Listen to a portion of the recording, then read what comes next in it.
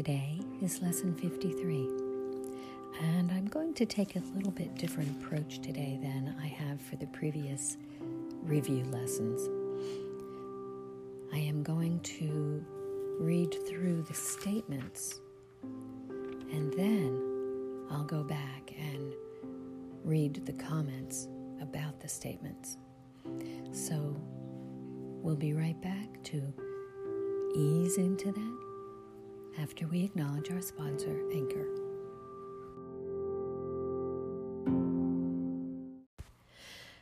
And we're back. 11. My meaningless thoughts are showing me a meaningless world. 12. I am upset because I see a meaningless world. 13. A meaningless world engenders fear. 14.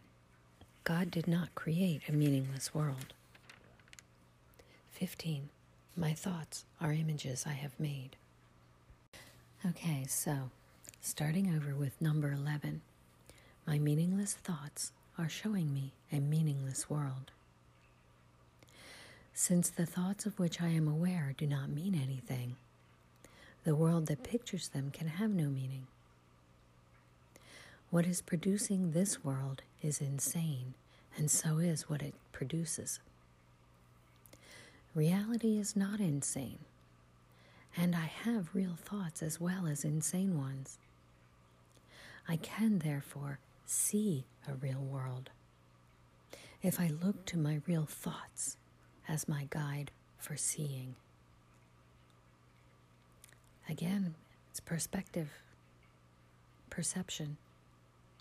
These things that we get all upset about, we get all... There is a woman preacher that I have always enjoyed listening to. Her name is Joyce Meyer, and one of the things that she says is, you're getting yourself all worked up and upset trying to do something about something you can't do anything about. And I always loved that because, people do things. Events occur. Why get myself all upset over something that I can't do anything about? But what this review is telling me that, maybe there's something that looks like I should be upset about it, but in reality, those insane thoughts don't have any meaning because they're insane. But I do have real thoughts if I can open my mind and search for them and connect with God. Number 12. I am upset because I see a meaningless world. Insane thoughts are upsetting. They produce a world in which there is no order anywhere. Only chaos rules a world that represents chaotic thinking. And chaos has no laws. I cannot live in peace in such a world. I am grateful that this world is not real, and that I need not see it at all unless I choose to value it. And I do not choose to value what is totally insane and has no meaning. We have a choice in what we think about, in what we see, in what we perceive. And this commentary here is encouraging us to choose to see reality. And that has meaning. Number 13. A meaningless world engenders fear. The totally insane engenders fear because it is completely undependable and offers no grounds for trust. Nothing in madness is dependable. It holds out no safety and no hope. But such a world is not real. I have given it the illusion of reality and have suffered from my belief in it. Now I choose to withdraw this belief and place my trust in reality. In choosing this, I will escape all the effects of the world of fear because I am acknowledging that it does not exist. Acknowledging that reality, the place of safety, the place of pure love, the place of holiness, the place within God, that is what exists, and that is safety. We are completely invulnerable when we are in the place of existing within God. Number 14. God did not create a meaningless world. How can a meaningless world exist if God did not create it?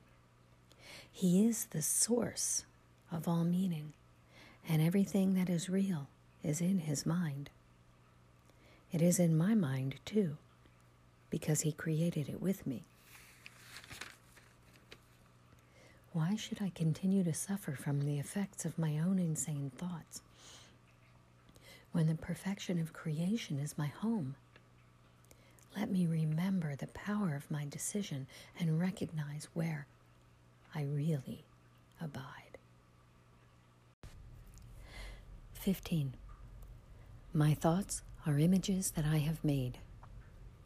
Whatever I see reflects my thoughts. It is my thoughts that tell me where I am and what I am. The fact that I see a world in which there is suffering and loss and death shows me that I am seeing only the representation of my insane thoughts, and I am not allowing my real thoughts to cast their beneficent light on what I see. Yet God's way is sure. The images I have made cannot prevail against Him because it is not my will that they do. My will is His, and I will place no other gods before Him. My will is God's will. I want what God wants. God's thoughts are my thoughts. My mind is in God's mind. And when I recognize this, I will live in perfect peace, completely invulnerable to any kind of harm.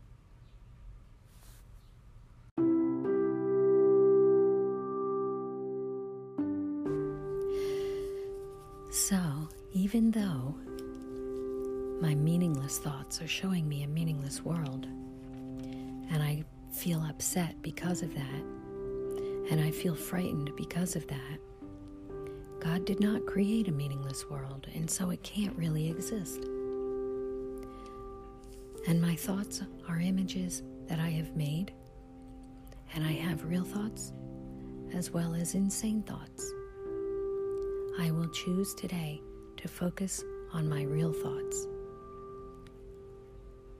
my thoughts that are God's thoughts, with my mind in God's mind. Today, I wish you a day of reality and unity. Many blessings. Namaste.